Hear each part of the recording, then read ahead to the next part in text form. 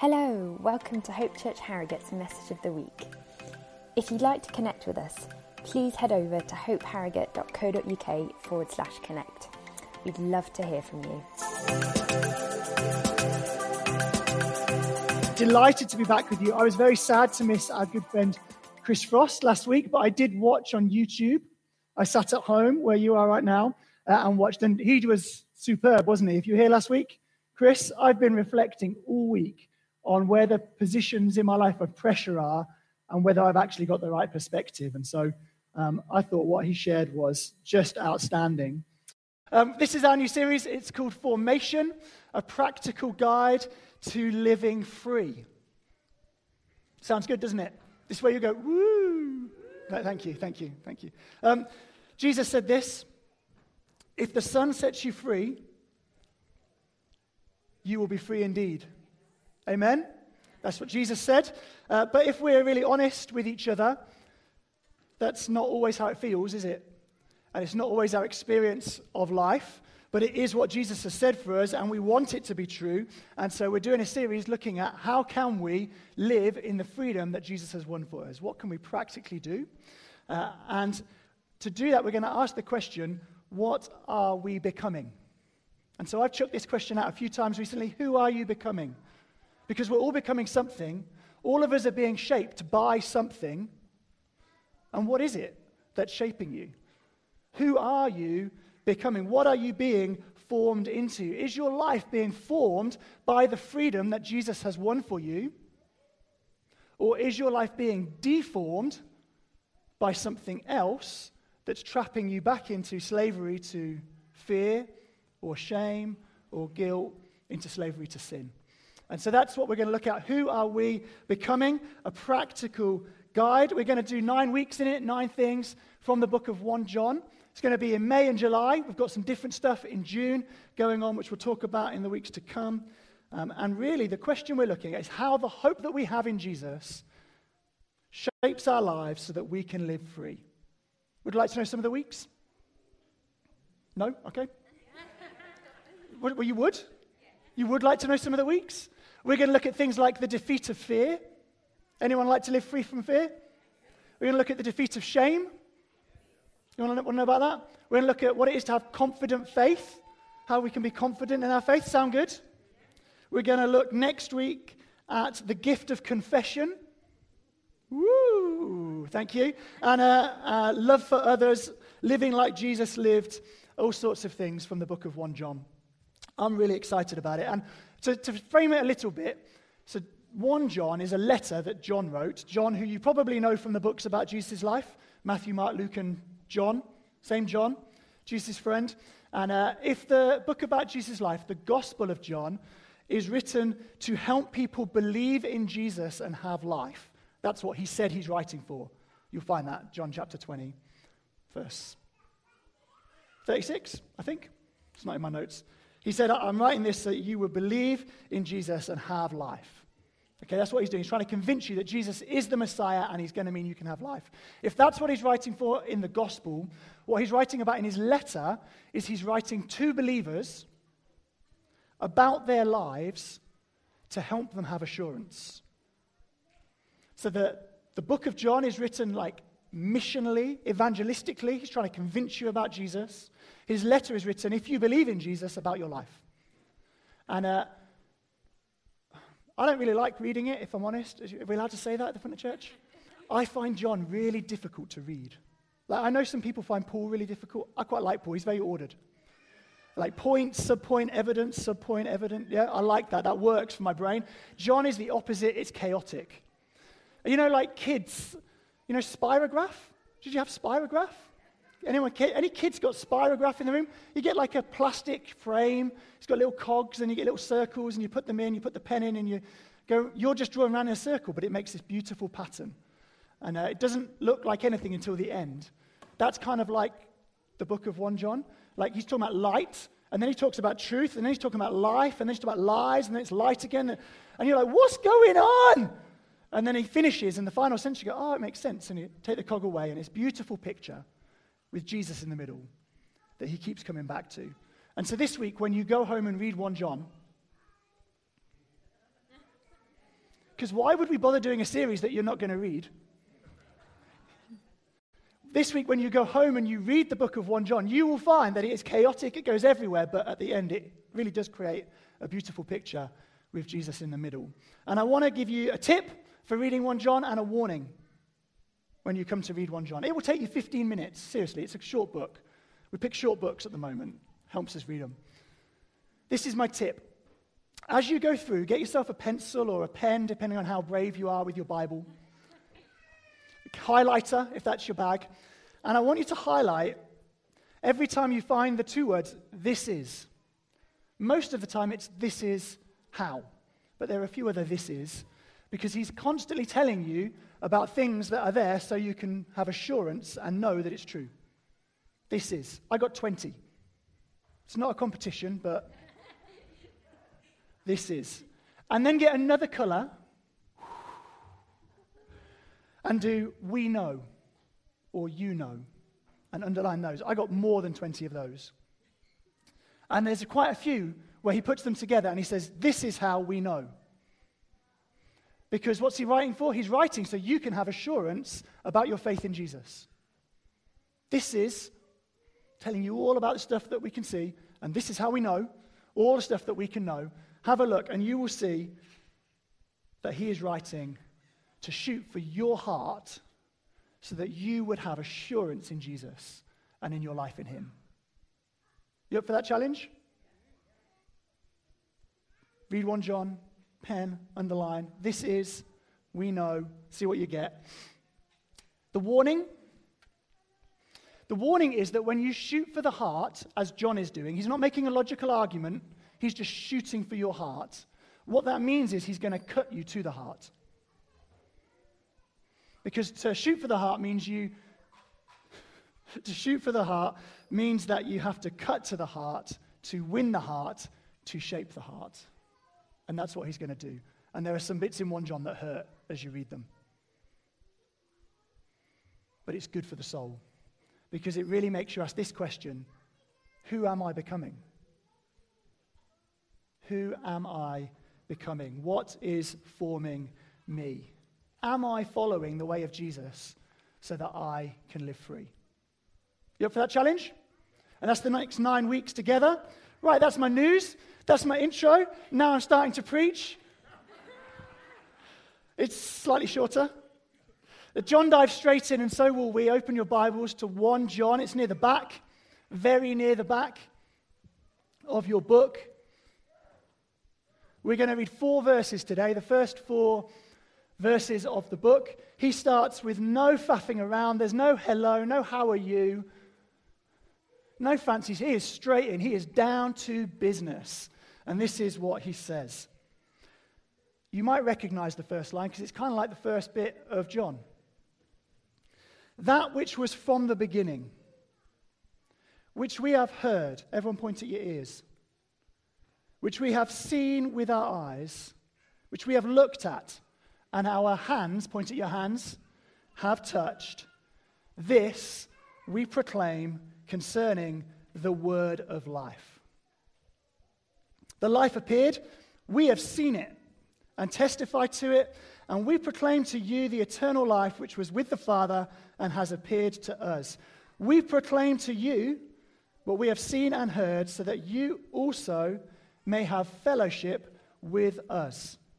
And our fellowship is with the Father and with his Son, Jesus Christ. We write this to make our joy complete. Straight to business, he dives straight in, and what he's saying is, hey guys, what I'm talking about is something I have heard, something I have seen, and something I have touched. Touch is a rather powerful sense. Touch yourself for a moment. Squeeze your hand. Chair. If you know the person next to you, you can poke them. This is your moment. Touch is a really powerful sense because the things we see are not always to be believed, right? The things we hear about, we sometimes find ourselves a little bit cynical. Is that really true? But if you've touched it, it's a lot harder to be deceived, right? So we live in a world of fake news, alternative facts. We're living in an information war where you're really not sure about the stuff you're being told or even the stuff you see. You know, you go on the BBC, it's like, this is our whole department for verifying the stuff that we're reporting as news from Ukraine right now. They've got teams of people working on verifying it, even when there's videos, because seeing and hearing isn't really enough. You want to touch it. And John is saying, hey guys, I'm telling you about something really important that we have touched. That we have touched. Our hands, he says, they have touched not just a chair, not just a person, not just a thing. No, our hands have touched God. That's where he's starting. That which was from the beginning, our hands have touched. The eternal one, our hands have touched. It's a pretty big claim, right? Even bigger when you think about the fact that John grew up in a world where you didn't even say the name of God because it was considered too holy to say. But he's saying, we touched it. We touched it. With our hands, we've touched God. Big claim. Have you ever touched someone famous? Anyone? Hands up if you think you've ever touched someone famous. You can tell your stories to each other later. You picture the scene, can't you, with me? Screaming, hordes of screaming girls reaching out for the pop star at the front of the gig. Hands up if that was you. Ah! And the pop star's there, like thousands of adoring fans, runs their hand along. He touched me! Ah! I'm never going to wash again. You have people who hang around stage doors for people who are going to come out afterwards just to get a selfie. Not that we would ever do anything like that. Touching.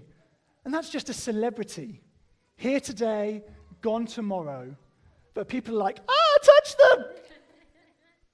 I remember distinctly going to football matches as a kid, and we'd get seats by the tunnel where the players come out, and they'd run along and they'd like high five you, they'd touch you on the head. Steve Ogrizovic, legendary Coventry City goalkeeper, once ruffled my hair as he ran onto the pitch. I was like, never going to wash again. Touched me. He touched me. And you don't even know who Steve Ogrizovic is. Hamish does. But like, I touched him. Here today, gone tomorrow. John says, our hands have touched him who was from the beginning. The one who is eternal. The eternal God. We touched him. What a claim. What a claim. The one who lives in unapproachable light. We touched him. The one who created all things. The one through whom all things were made. Nothing that has been made apart from what was made through him. And we touched him. Wow. The one who is sustaining all things right now. The one who hangs the May blossom on the trees. The one who's causing electrons to orbit every neutron in every cell, in every part of the universe, the one who is sustaining everything, we touched him. Woo! Never going to wash again.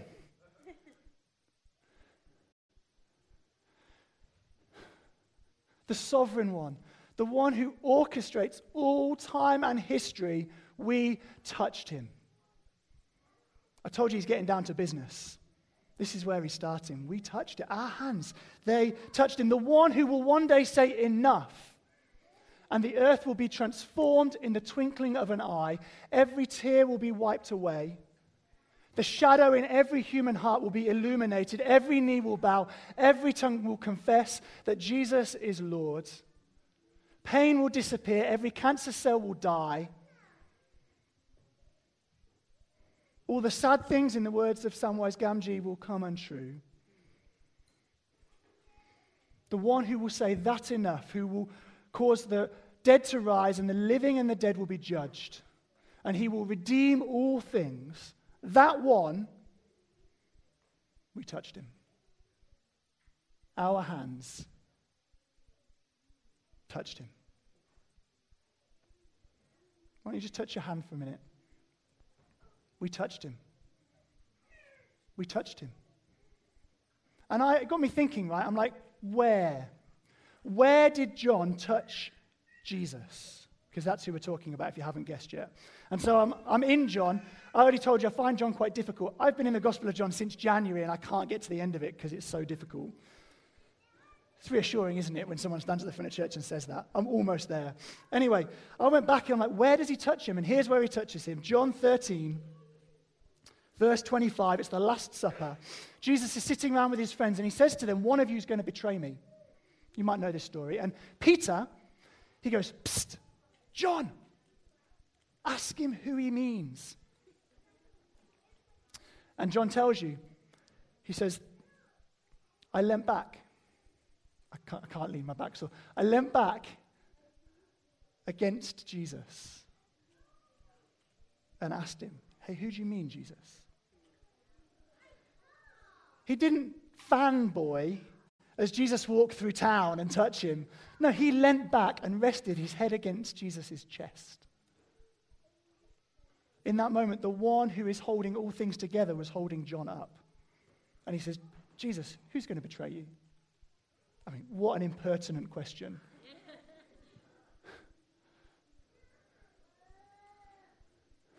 He touched him. He didn't just reach out. No, he lived with him for 3 years. He leant his head against his chest. He probably heard Jesus snore. They would broke bread and passed it between each other. He cooked for Jesus. Jesus cooked for him. 20 verses earlier in John 13, we find Jesus tie a towel around his waist and kneel to the floor and wash the dirt and the grime and the filth from John's feet. We touched him and he washed my feet. It's an amazing claim, isn't it? An amazing thing. John's got a friend. His name is Thomas. And there's a story you can read about in the book of John. And Thomas, for some reason, we don't really know why, he wasn't there the first time that Jesus appeared to the disciples after he rose from the dead. We don't know any, and they're telling him about it, about what they've seen, and he says, I'm not believing that. I'm only going to believe if I can touch the wounds in his hands and the wound in his side where the spear went, as Chris talked about last week.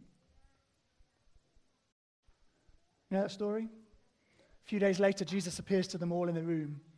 Thomas eats his words. They were bitter. And he touches the wounds, reaches out. His hands touched the one who was from the beginning, risen from the dead. And as he does so, he falls to the floor and he cries out, my Lord and my God. He falls to the floor in worship as he touches the one who was from the beginning and who rose from the dead. Friends, we have to get our heads around how incredibly massive this claim is. John starts with this truth. We touched him. Touch. Do it with me. Touch. We touched him.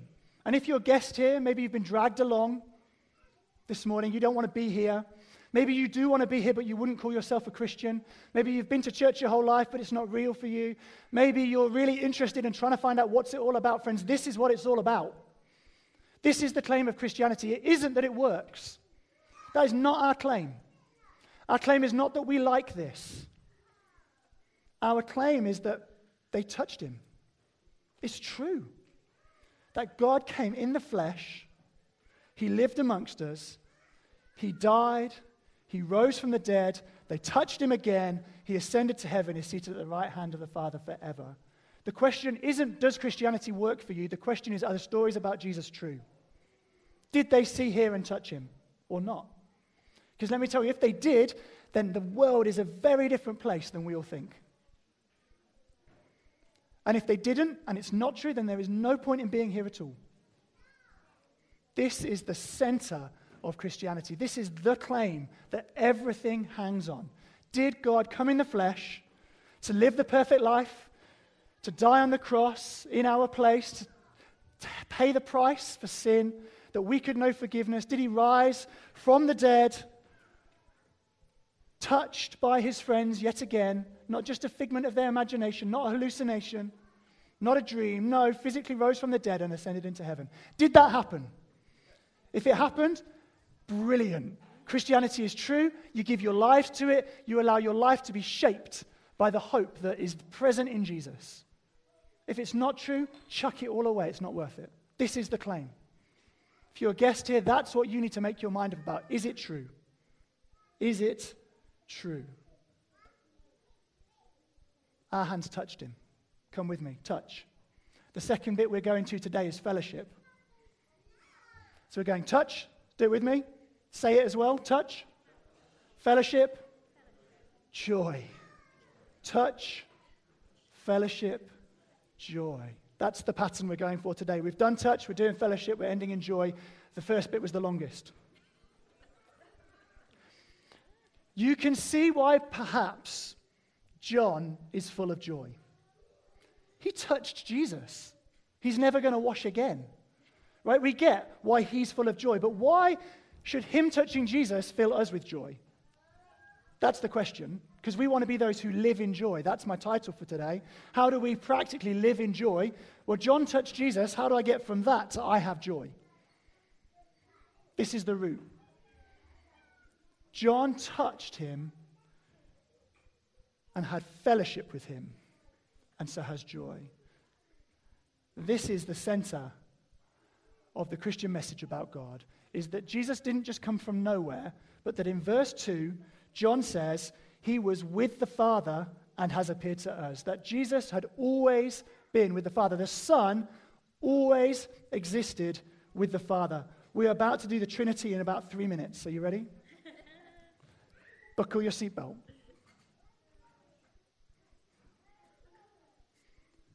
Jesus' existence on the face of the earth, his death and resurrection, the new birth that you and I can have as we die to an old life and have a new life in Jesus, joins us not just to a physical body, Jesus, but into the eternal God of Father, Son, and Holy Spirit. Christians believe in one God, Father, Son, and Holy Spirit. You know that bit, right? Good. If not, then we need more than 3 minutes. One God, Father, Son, and Spirit. And in order to do this in 2 minutes, we have to go back and simplify 400 years of Christian debate into two people. We have over here Arius. And we have over here Athanasius. And if you're looking for a really cool individual name for your newborn baby, let me advise you away from Arius and to Athanasius. Because Arius is the baddie, Athanasius is the goodie. And you won't find any other babies called Athanasius in Harrogate, or most of the Western world. Athanasius. And Arius, you see, he was looking at this and he was saying, look, God is the one before all things. He has to be. And then Jesus comes. And so that must mean that God created Jesus. Must do. God's the originator, and everything originates from God. Jesus must originate from God. That's my argument. And the Christians went, that doesn't really sound very much like what Jesus said, because he said, I've always been with the Father. We're a little bit confused, but your logic sounds quite good. And it took a very clever man called Athanasius. Everyone turn to the person next to you and say, Athanasius. And he said, no, Arius, you've got this all wrong. Stop being such a silly boy. If the Son was created by the Father, as you're claiming, then the Father could not be love. Because love requires an object. If someone says to you, I'm just so full of love, but you never see love flowing out of them towards anything, then they're not full of love. Because love must have an object. And Athanasius says, for God to be love must mean that there was something for God to love before he created. Otherwise, God is dependent on creation. You following me? This is a really good piece if you ever want to have a conversation with a Muslim friend. For God to be love, there must have been something for him to love before creation. Otherwise, he's dependent upon creation. Athanasius says that can't be the case. So God must be Father and Son, eternally existing, one God, but somehow Father, Son, and Spirit as one always. Always existing in love, always existing in fellowship, in oneness. And Arius says, But that's really confusing. My way is much simpler. And Athanasius says, yes, you're right, it is really confusing. It's a bit of a mystery, but it's the only way God can be love and Jesus can save you. So you can either have a God that everything originates from, and it kind of makes sense, but he can't save you. Or you have a God who's eternally existed, one God, three persons, Father, Son, and Spirit, utterly united, one and three, always existing in love and joy, who created, and that love spills out into creation, and you're invited in by the Son to that love. Follow me? And so John is saying, the Son, the Word of life, came from the Father to us. We saw him, we heard him, we touched him. And that has meant that we can have life through him so that we can go with him into this eternally existing relationship of love. Because the Father loves the Son, loves the Spirit, loves the Son, loves the Father, always and forever. And that's what we're now in because we're in Jesus. You follow me? If you're born again into Jesus, Paul's phrase is in Christ, isn't it? You heard that phrase? You've seen it in the Bible? If you're in Christ, that means you're in the Son who's part of this eternally loving three, Father, Son, and Spirit. So it is nothing to do with you and the record of your life about whether God loves you. It's the fact that you are now seated in the place of eternal love. John says you can have fellowship with us, but of course remember our fellowship is with the Father and the Son by the Spirit.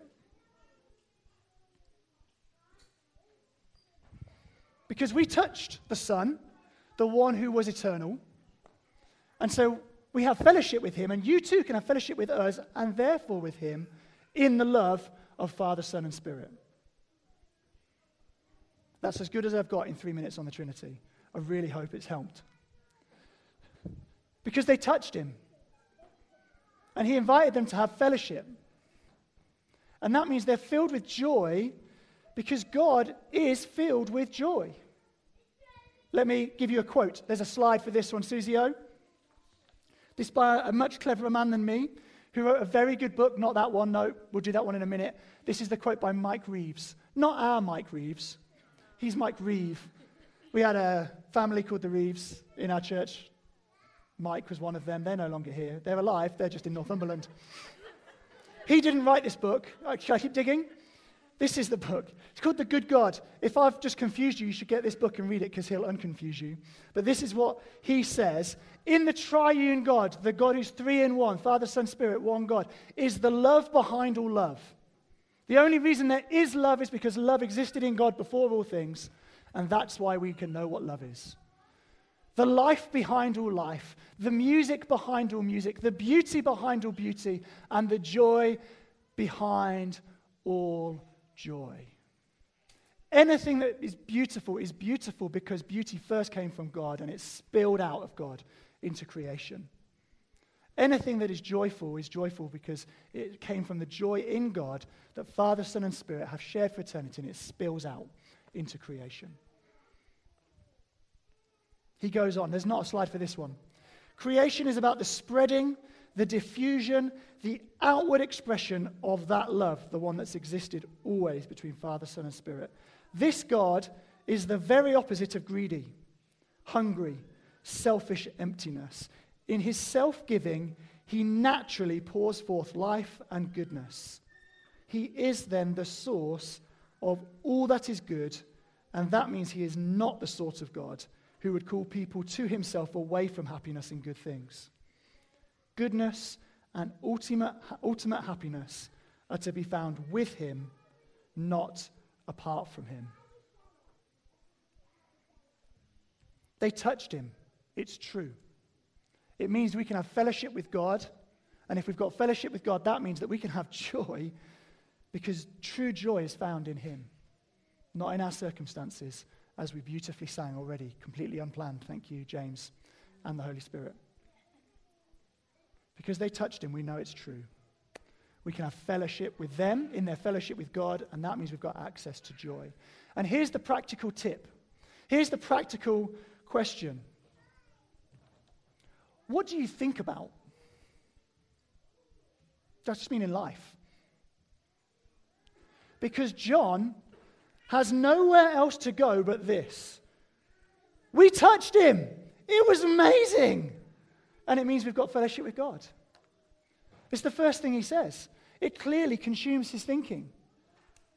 When he's got a spare minute, he's going, wow, I touched the eternal one, God in the flesh. Wow, that means that I'm in this relationship of love that God has always existed in. That is amazing. If you want to live in joy, you've got to have a look at your thought life. Are you thinking about things like that? Or are you spending your time chewing over, rehashing, getting bogged down in a whole load of stuff that's going to tie you up in sadness and angst and anxiety? There is a great gift of love and joy offered to the people of God that we are found in through Jesus, and that could consume every waking minute of your life in terms of pondering in awe. If you thought about that for a moment. If we thought about that for a moment.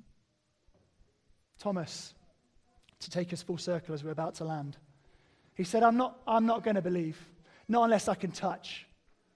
The moment he touched, he went, it's true. And he fell to the floor in worship, my Lord and my God. When we think about the incredible work of Jesus, when we chew it over in our mind, it's called meditation. Meditation isn't emptying your head of stuff, it's chewing over the truth. As we meditate on it, we go, wow, amazing. They touched him. We find that we are sharing with the saints through the ages this incredible awe and worship at our God of love, and that we receive his love into our lives, that we might have joy. Friends, they touched him. Do it with me. They touched him. And we can have fellowship with him and with them, with him, and that means we can have fullness of joy.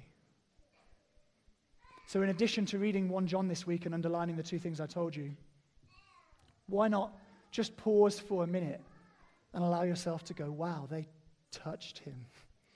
This Jesus stuff is true. How incredible. How amazing. My Lord and my God. You want to rise to your feet if you're able. Band, do you want to come back up? We're going to finish by singing just for a couple of minutes.